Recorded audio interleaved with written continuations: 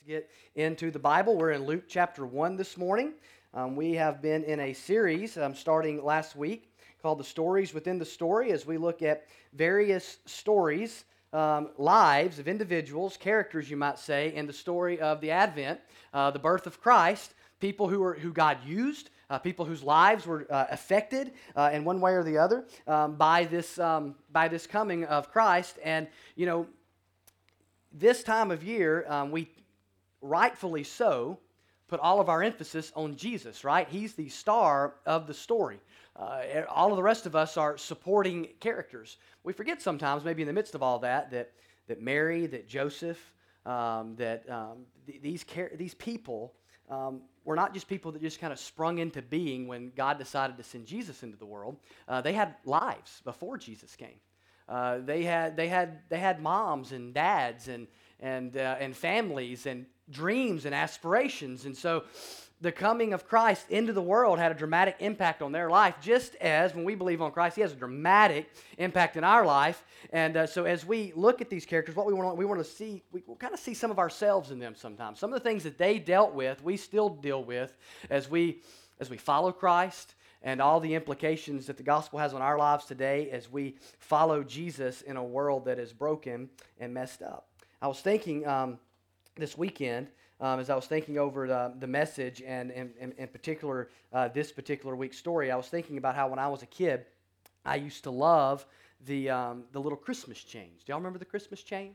Little paper rings, and there would be 25 of them, right? You start on December 1, and every day you'd tear one off and you keep it on your doorknob. And I used to love those things, but they used to frustrate me, right? Because as a kid, I loved Christmas, and every time I saw several of those things, it was just a reminder of how far Christmas was away, right? And so I wanted to, can I tear 4 off today, Mom? Can I tear 5 off? And I had to learn it didn't work that way, right? It was one at a time. You had to learn patience as you waited till it got down to that one last little ring. And nowadays, here we are, all these 30 years later, and it seems like those rings come off way too fast, right? And so there's no time for anything. I view it totally different now.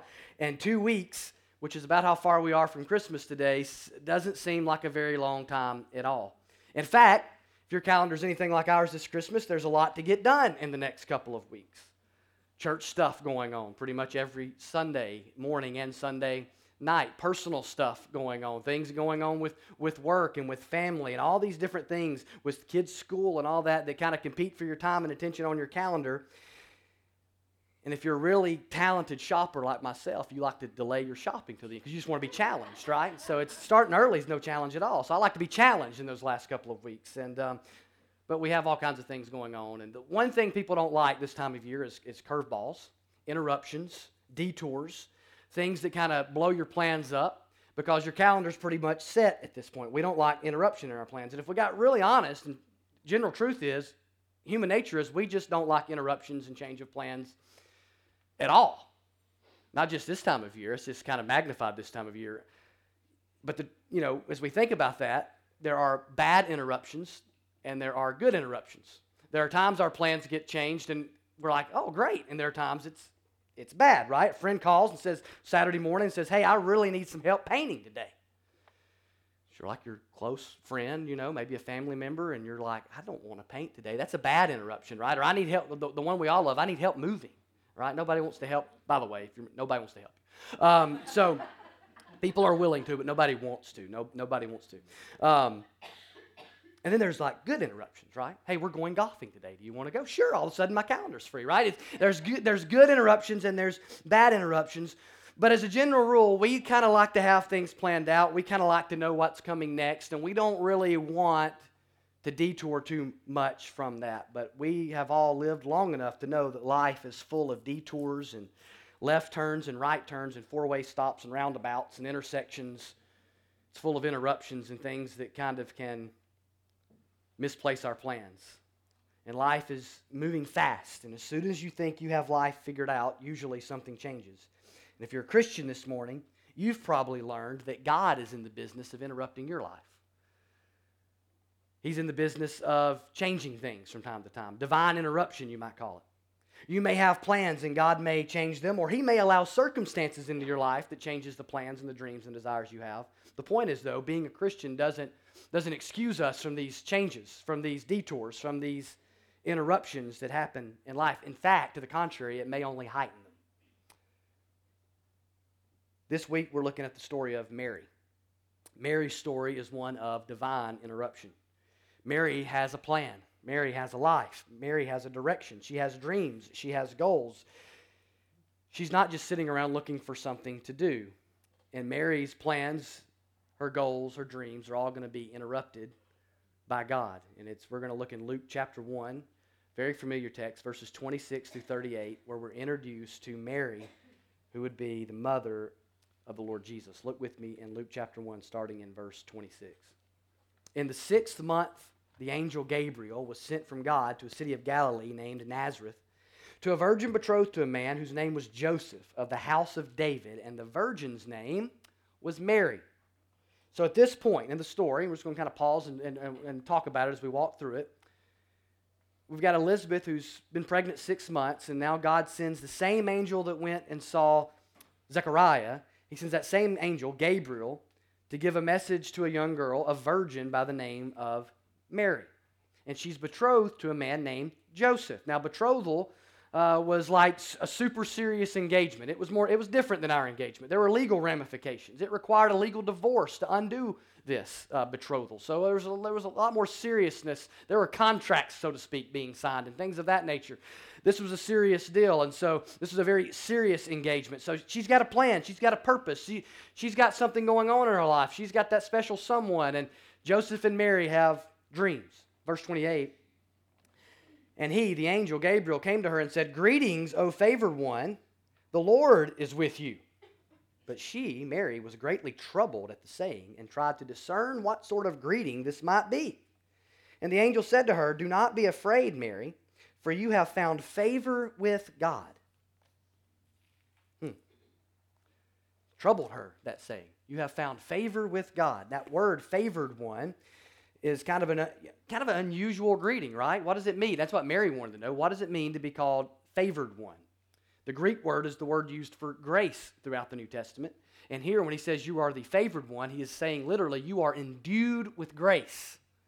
Mary has been shown grace. She has been shown favor by God. Now, it's important to note here, God chose Mary in his grace. The Bible gives us no reason to believe God chose her outside of his own gracious choosing of Mary. The Bible never tells us she was chosen due to something she did or performed. It's quite the picture for us. It was God in his grace choosing to use her for his purpose. And when it says Mary is endued with grace, she's full of grace, the idea is not that she's full of it to give. She's not the giver of grace. She's full of it in that she has received it. She is one who needed grace, who has received grace. So why is she troubled by this saying? Well, Luke tells us what brought fear was, in fact, what brought trouble to her was not just the fact that there was an angel in front of her, but the saying itself. The idea that the Lord is with her and she's found favor seemed an unusual saying to her, and it troubles her. More about that in a minute. Look at verse 31. "And behold, you will conceive in your womb and bear a son, and you shall call his name Jesus, and he will be great and will be called Son of the Most High. And the Lord God will give to him the throne of his father David, and he will reign over the house of Jacob forever, and his kingdom there will be no end." So she's given a little more picture of the plan here. Now, Luke doesn't share this, but Matthew in his gospel tells us that when Gabriel told Joseph that the name would be Jesus, that he told him it would be because he would save his people from their sins. So there's something about the name of Jesus, which means Yahweh saves, that tells us of his work and what he came to do. And what he's telling her here is that your baby is going to be the Messiah. That's the shorthand of what's happening here. He is going to be the king who will reign forever. And as a Jewish girl, a teenager at the time, Mary's greatest longing should have been the coming of the Messiah, his reign. The Messiah is coming into the world to rule and to reign forever. That should have been any godly young Jewish girl's heartbeat. Just as any godly believer in Christ Jesus today, our deepest longing is for his second coming, his return. She's finding out what her role is going to be in that. So there's an excitement here. And look at verse 34. "And Mary said to the angel, 'How will this be since I am a virgin?'" Does that response sound a little bit like Zechariah's response last week? Zechariah had questions too, right? Zechariah, the shorthand of his was more like, "Give me a sign, I don't believe it. I'm too old." Okay? And there's similar questions, but there's a big difference here. One is asking in doubt. One is asking in faith. One is asking in a kind of doubt that's kind of sneering at what's being said to him, being delivered by an angel from God. One is asking with wonderment and faith, and not, this can't be, or how will this be? It's asked in faith. Verse 35, and the angel answered her, the Holy Spirit will come upon you, and the power of the Most High will overshadow you. Therefore, the child to be born will be called Holy, the Son of God. And behold, your relative Elizabeth in her old age has also conceived a son. And this is the 6 months with her who is called barren. For nothing will be impossible with God. And Mary said, behold, I am the servant of the Lord. Let it be to me according to your word. And the angel departed from her. So Gabriel explains to Mary how this is going to happen. She asked the question, right? I'm a virgin. How is this going to happen? And notice she's assuming she's going to be a virgin when this happens. She's assuming a virgin birth. How will this happen since I am a virgin? She's not assuming this is going to happen once the marriage vows are completed. And Gabriel explains that this is going to be of the Holy Spirit. It's going to be a miracle. This is not going to be a normal child. This is the Son of God. He says it clearly here. So the virgin birth here of the Lord Jesus is not some little thing, right? He says, therefore, the child will be called holy, the Son of God. Virgin birth is not something to be put over here and say, maybe you believe it, maybe you don't. It's a cornerstone in what we believe here, because therefore the child will be holy, be called the Son of God. Mary's response is ideal. Behold, I'm the servant of the Lord. Let it be to me according to your word. And Luke is using Mary to paint a picture of what true faith and obedience to God looks like. Zechariah's and Mary's responses are intertwined. They're shown here in Luke chapter 1 as Luke is writing Theophilus, as he's writing to him about the certainty of the things he's heard, writing to him about the truth of Christ. He's wanting him to see what unbelief looks like and what faith looks like. Now we know Zechariah in his story, it ends well. But he's given us a picture of the right way and wrong way to respond to God. Or you might say to talk to an angel. Right? 3 things we learn from Mary's experience about when we are interrupted by the Lord. When the Lord changes our plans. When things go a different way than maybe we were expected, and God introduces a new plan to us, and as we begin to follow and obey God's will as believers, that I want us to see this morning. The first thing I want you to know, first observation, is that God in His grace will in fact interrupt our lives for His glory. The Bible's full of this. We see it with Mary. She had a plan, she had dreams, she had goals. Like I said, it wasn't like from birth that she was told that she was going to be the mother of the Messiah. She finds out as a teenager who's engaged to be married, betrothed. She's not sitting around waiting on God to give her something to do. She's living life. But the interruption that happens that basically blows her plans up was due, to some degree, was due to God's grace. Do you see that? It's the favor of God, the grace of God. The same word in the New Testament. She's been favored by God. She's been graced by God. She's been endued with God's grace. It is grace that God is showing her, kindness and favor. She's being chosen by God to be a unique instrument in His ultimate plan of redemption. None of us are Mary. Well, let's get that clear. Just like last week, I can tell you none of us are John the Baptist. These were special, unique individuals in the history of the church, in the history of the world. But every single believer in the room this morning, if you're a believer in Christ Jesus, in Christ, you're favored by God. You're graced by God. In fact, the only other place that this exact phrase is used in the New Testament is speaking of believers in Ephesians 1:6. So let me read to you Ephesians 1:3-6. It's to show you the only other place the Bible uses this. Blessed be the God and Father of our Lord Jesus Christ, who has blessed us in Christ with every spiritual blessing in the heavenly places, even as He chose us in Him before the foundation of the world, that we should be holy and blameless before Him. In love, He predestined us for adoption to Himself as sons through Jesus Christ, according to the purpose of His will. Here it is, verse 6, to the praise of His glorious grace, with which He has blessed us in the beloved.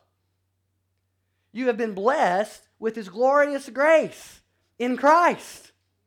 In Christ. In Christ you are favored. In Christ you are loved. In Christ you are treasured. You are uniquely loved and treasured and graced by God in Jesus. And God can and will use His grace, His favored people for His glory. And many times that will mean divine interruption in our lives. that your plans will get blown gloriously to pieces. And God will have a whole new plan. God's been doing this for a long time. In Genesis 6, He's going to destroy the earth with a flood, and a man named Noah finds favor, finds grace in the eyes of the Lord. God uses Noah to preserve a people. In Genesis 12, there's a pagan by the name of Abraham. God chooses him out of the world to create for himself a people, interrupting Abraham's life. Genesis 50, Joseph is minding his own business. Next thing he knows, finds himself in a pit, and then as a slave, and then in a prison, and then the next thing you know, what? He's like the right-hand man to Pharaoh in Egypt. And all of this, he finds out at the end of his life, was the hand of God to save for himself a people, to preserve his people. God interrupting Joseph's life. Moses, right? He's out minding his business, and then all of a sudden, boom, burning bush. Moses will forever be different and used by God to lead his people out of slavery in Egypt. David, tending the sheep, chosen by God to be king. Life forever changed.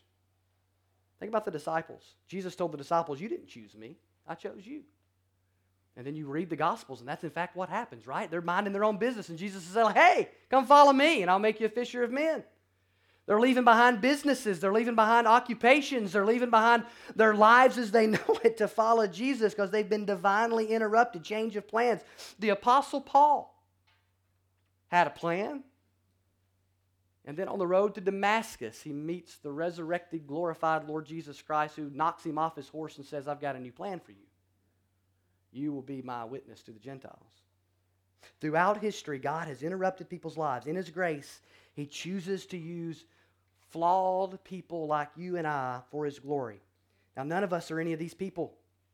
But in Christ, as those indwelt by the Holy Spirit, each of us has a role in the story of God. Our story can be used in His story. Our lives can be used for His glory.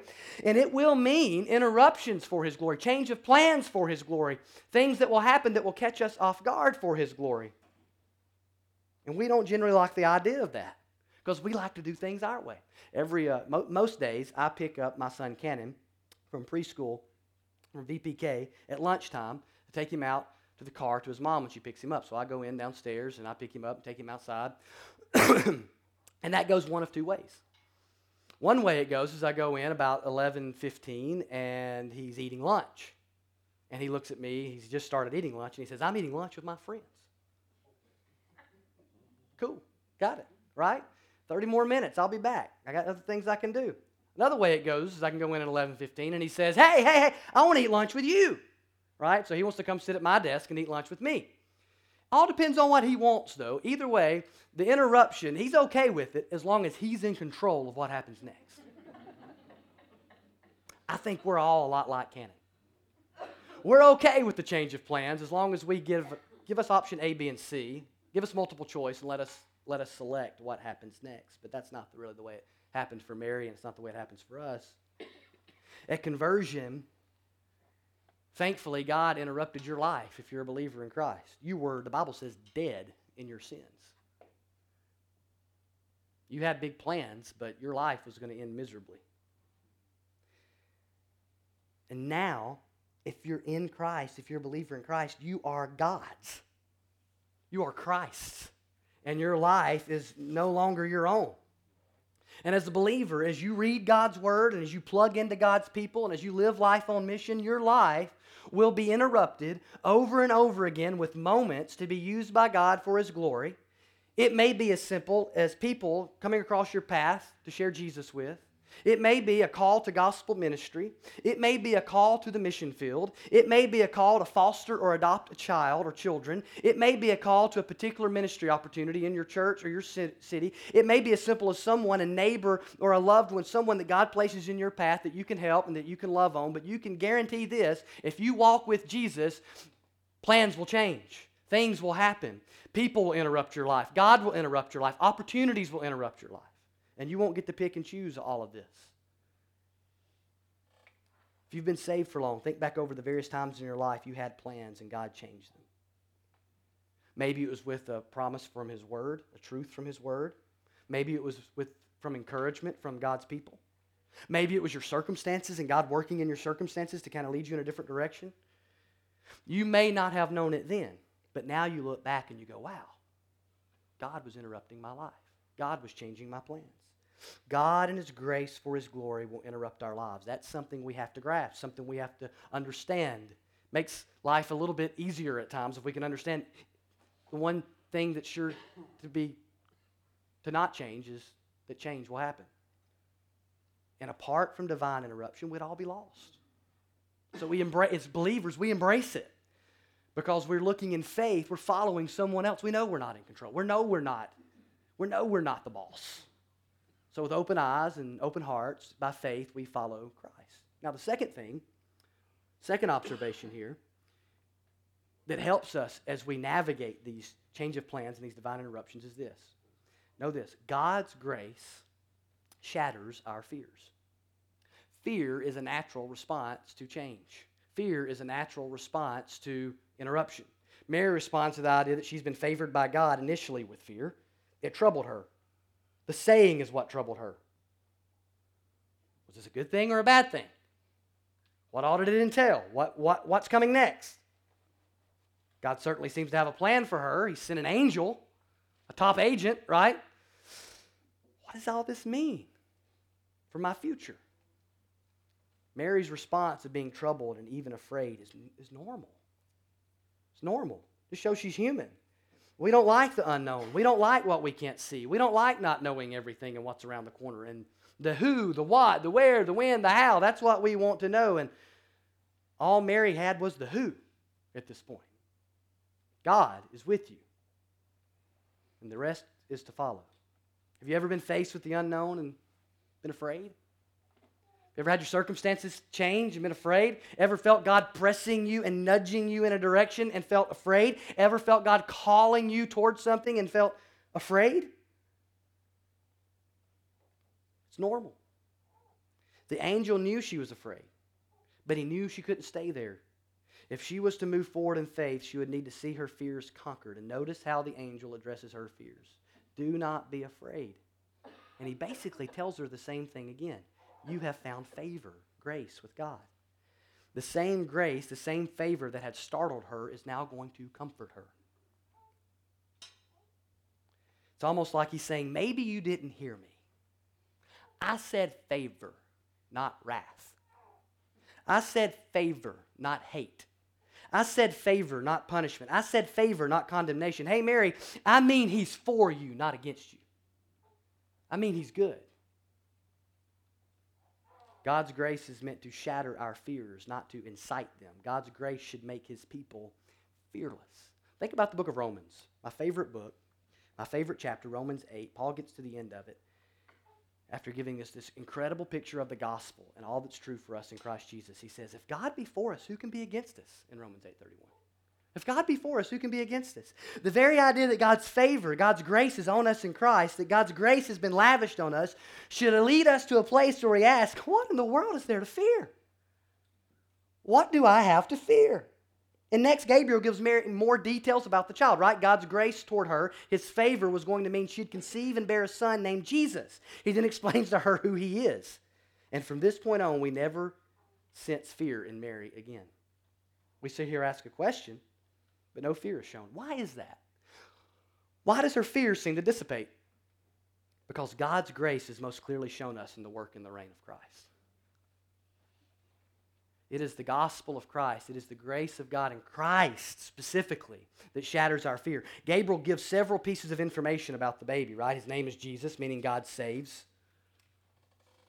He will be great. Now, John the Baptist, we're told, will be great before the Lord, but Jesus, we're told, will be great. No qualification. A lot of comparison in John and Jesus, and all of it's to show Jesus is greater, by the way. Son of the Most High. In other words, the Son of God, which he'll say more clearly later. Throne of his father David, he says. He will have the throne of his father David. In other words, your son is descended from David, making him the rightful heir to the throne. He's the rightful heir to the Davidic throne. He's the rightful heir to be king of Israel. Reign over the house of Jacob, over the house of Israel. He is Israel's true king. What does he say? He's the Messiah. He's the anointed one. He's the chosen one. He's the one you've been waiting on. He's the one that was promised in Genesis 3:15. He's the one that God was talking about when he promised David that his reign would never end from his family. He's the one. And he goes a step further. Forever his reign will be. Of his kingdom there will be no end. He's the eternal reigning king. Listen, if you want to see and behold and understand and grasp the favor and grace of God, look at Jesus. If you want to have your fears erased, when change comes your way, when difficulty comes your way, when challenges come your way, when interruptions come your way, look to Jesus. The more she learns about Jesus and about God's work through Christ, the less fearful she seems to be, and by the end, the less questions she has. Notice his big close. Gabriel's big crescendo is this: for nothing will be impossible with God. That's a faith-building statement. As Mary had heard about Elizabeth, and now even more, and the miracle God had done with this lady who had been barren for years, who's past the age of childbearing, and now she's going to give birth. What a miracle! But now an even greater miracle. She's going to conceive as a virgin and give birth to the Messiah. Gabriel says, listen, for nothing will be impossible with God. Look, Mary, the Messiah is coming to reign forever. What is there to fear? With God, nothing is impossible. And all fears, when we grasp that, get shattered. See, if we know Christ, what do we need to fear? If Christ is to reign forever, and you know Christ, if his kingdom will never end, if he's truly the Son of the Most High, the Son of God, then why would we not follow him wherever he says go? And when God's word says, fill in the blank, why would we not say, yes, sir, and get going and obey? When God calls us, why would we even consider not following? The story of Jesus tells us nothing's impossible with God, therefore there is nothing that we should fear. He looks at Mary and he says, listen, let me boil it down for you, Mary. Nothing is impossible with God. But I had these plans, but I don't know what this is going to mean, but there's a lot that's going to come with this. Nothing is impossible with God. Nothing is impossible with God. He's building her faith, and Mary apparently believes this according to her response, right? And that's an incredible promise for us, just that verse alone. That promise is fulfilled for us in Jesus, right? He says nothing will be impossible with God. He's pointing to Jesus, and he's saying, listen, here's what this means. Here's what the coming of Jesus means. It means nothing will be impossible for God. In other words, your story ain't over. In other words, life, resurrection life, living forever, nothing's impossible with God. Not having to pay for my sins, that I've wronged others and wronged God, nothing's impossible with God and Jesus. Dead marriage, nothing is impossible with God. Broken relationship, unbroken patterns of sin in your life, long-term addictions that you can't seem to shake, nothing is impossible with God. That's the promise we have in Christ through the gospel. He says, nothing's going to be impossible. Your whole world's about to be shattered, is what he's saying. As one famous author said, everything sad is coming untrue. Your fear of insignificance? Christ. It is Christ who is great. Your fear of failure? It is Christ who is the conquering king. Your fear of man? It is Christ who is the Son of the Most High. Why should you fear anybody else? Your fear that it's impossible? Nothing is impossible with God. The answer to all our fears is Jesus. It's Jesus. One more observation. We should always respond to God in faith and surrender. Mary's response is a model for us of when we're challenged and when we have these detours, and when we discover God's will for our life is different, and when we discover that God is interrupting our life or our circumstances have changed and we're trying to figure out what's next, the proper response to God is always faith and surrender. That's the big takeaway from this first section on Mary. By the end of Mary's story, she's singing. Okay? Not really the end of her story, but the birth narrative. She's singing and worshiping. But here we get this picture of faith and surrender. This interruption is about to change her life forever. God's favor on her life is going to shape the rest of her life, and it won't all be easy. It won't all be a Hallmark card or a Hallmark movie. Here's what we know. Mary is most likely a teenage girl, as I said earlier at this time. She is betrothed to be married. She is now going to be pregnant before this marriage is finalized. In their culture, this would mean enduring ridicule and shame and reproach. Her reputation would be shattered in her culture the moment this goes public. Then there's Joseph. As far as she knows, he's seen no angel. What's he going to think?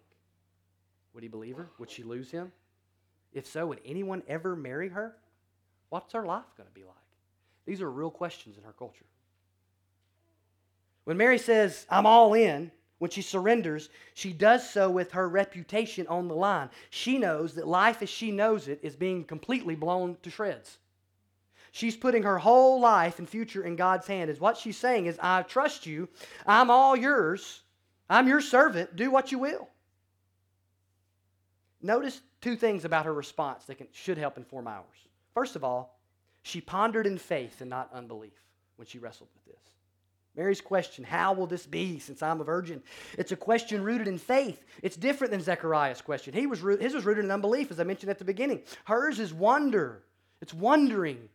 It's this, man, this is an amazing statement.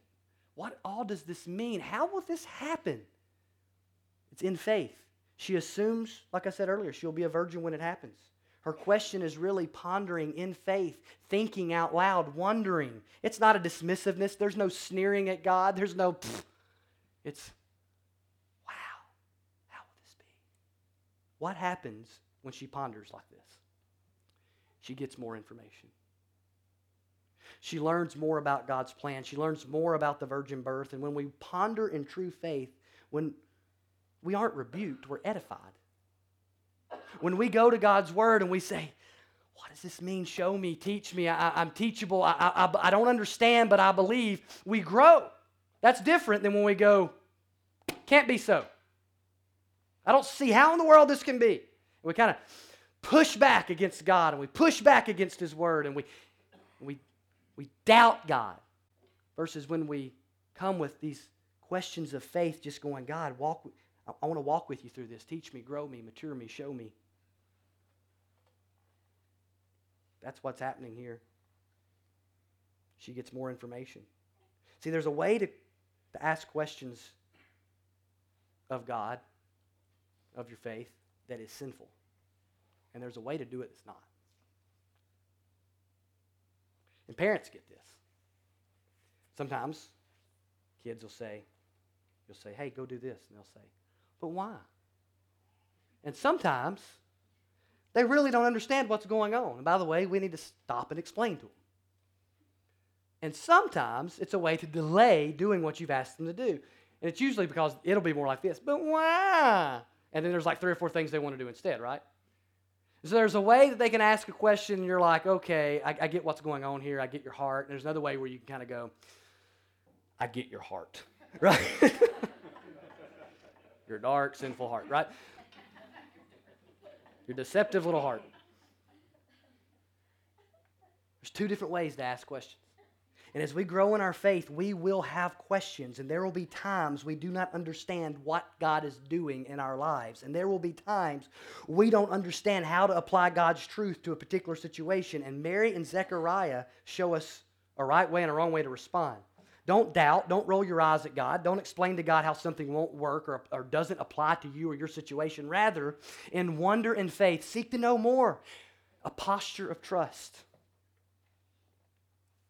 Stepping towards God in faith, stepping towards God in obedience, and going, I just help me understand, and what I can't understand, just help me to trust you.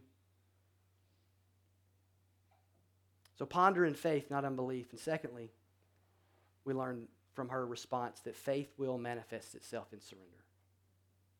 Always, true faith will manifest itself in surrender. Ultimately, in Mary, we see this picture of surrender to God's will and his purposes. Faith in God always manifests itself that way. Mary says, behold, I'm the servant of the Lord. Let it be to me according to your word. I just love that. Should be our prayer. Be a good prayer to just wake up every day and say, behold, I'm the servant of the Lord. Let it be to me according to your word today. The angel then departed from her, right? His work is done here. Notice that her surrender is rooted in her identity. She starts with who she is. I am the servant of the Lord. She's identifying as God's servant specifically, because who we are and how we see ourselves shapes everything about us. If Mary is in fact God's servant, what choice does she have but to obey God? Servants obey their masters, their lords. Mary starts there. This is who I am. And believer, you and I will never walk in surrender to God's will through the interruptions of our life if we don't know who we are. If we walk around constantly having an identity crisis, not knowing whose we are and who we are in Christ. Because see, if you belong to Jesus, it changes everything. Your choices are narrowed. And the only appropriate response to God and his word is obedience. So her surrender is rooted in her identity, but also notice her surrender was aided by her attitude. And our surrender can be aided or hurt or hindered by our attitude. She calls herself not just God's or the Lord's or I just belong to the Lord, but I am the servant of the Lord. That's the title. That's a humbling title. And our attitude towards God and towards who we are in him can aid or can hinder. If we're proud, if we're arrogant versus if we're humble and teachable. See, our identity informs our attitude. When I know I belong to Christ and he's the king and I am not the king, he's in charge and I am not in charge, I am God's and I'm under him and I'm to obey him, that's my identity. It begins to shape my attitude and that begins to affect how I approach interruptions, change of plans, my life being blown up. Think about Mary's future for 1 second. This favor that she's going to be shown. We mentioned the immediate impact, but think about this. She's going to, as we mentioned, endure ridicule for this pregnancy. She'd have to flee town at one point. As you continue to read the gospel narratives, if you read Matthew's narrative, she has to flee town at one point to keep her son from being murdered before he turns 2. Because the king didn't like the birth of the king. And he decides he would just kill everybody under 2 in that town. She'd watch as the leaders of her religion and her culture rejected her son and falsely painted him as a criminal, accusing him of things he did not do. She'd watch as her other children that she would have after Jesus didn't believe him to be the Messiah, thought he was crazy at one point, until he rose from the dead. And then one of them writes a book for us, James. She'd watch as her son was falsely tried and then crucified like a criminal between 2 thieves after being beaten profusely. And died what was considered the most shameful death of that time. I wonder, in the difficult and painful days, because she's a human, she's not God. She's not perfect. I wonder in the difficult and painful days how often she remembered her own words. Behold, I am the servant of the Lord. Let it be to me according to your word. She was going to need to continually have her identity shape her attitude, and her attitude help her as she walked through. This wasn't just like she was going to have the baby and it was all going to be over. Things just got more complicated after that. Things just got more painful after that. Things just got more difficult after that.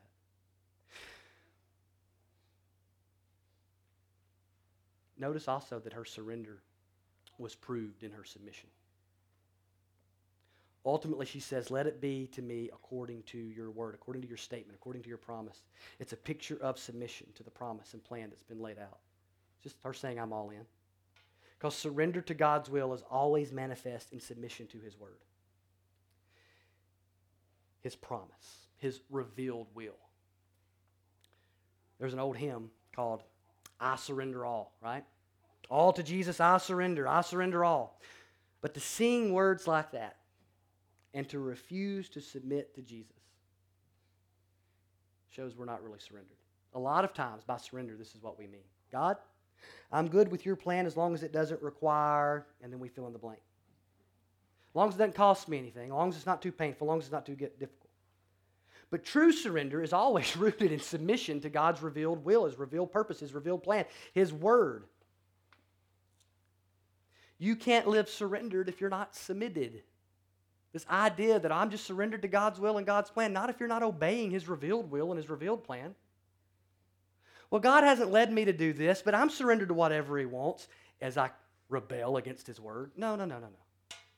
If you're not submitted to what the word says, then you're not really surrendered to the will of the Lord. Nor am I. We see in Mary's life that being favored by God, being graced by God, does not mean a life without pain. In fact, in this life, it meant much pain for her. And in our lives, many times, it may mean much pain. God chose Mary according to His grace and used her for a glorious purpose. And 2,000 years later, we're still telling and being shaped by this story. But in Mary's life, it was hard. Right? In our life, we pretty it up. In her life, it was difficult and painful and worth it. And worth it. Because the baby she gave birth to saved her from her sins. Bled and died for her on the cross, and for Joseph on the cross, and her other children on the cross, and for you and for me on the cross. God in His grace chooses to use us in His plans, and He has lavished His grace upon every believer in this room in Christ Jesus. And He wants us to be involved in His plans. He wants us to be involved in His purpose, and He wants us to follow His will and obey His will. He wants to use us to touch other people's lives and His grand narrative, and it wants us to use us to make disciples and to love others. And as we love God and love others and make disciples, He wants to use us in all these ways and in all of our circumstances. But it does not mean it won't be that it will be easy. It does not mean that we won't have questions.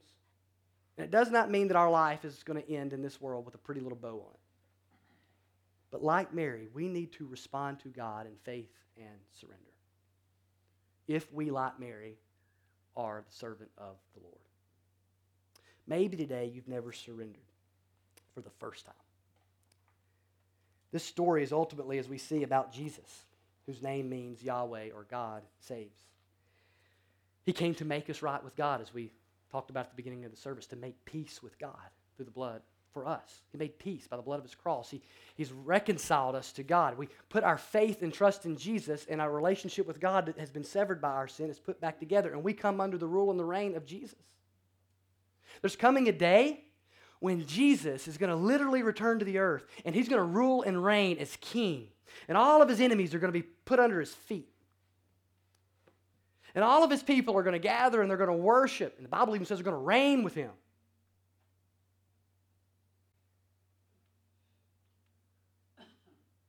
But if He's not ruling and reigning in your heart and your life now, if you're not surrendered, if you're not submitted, if you haven't repented of your sin and believed the gospel, not given your life to Christ, then you're going to be one that's put under His feet in judgment. The baby in the manger is the conquering king and the judge of all the earth. And the most important thing in life is that we know Him. And the most tragic thing is to not know Him. Let's pray.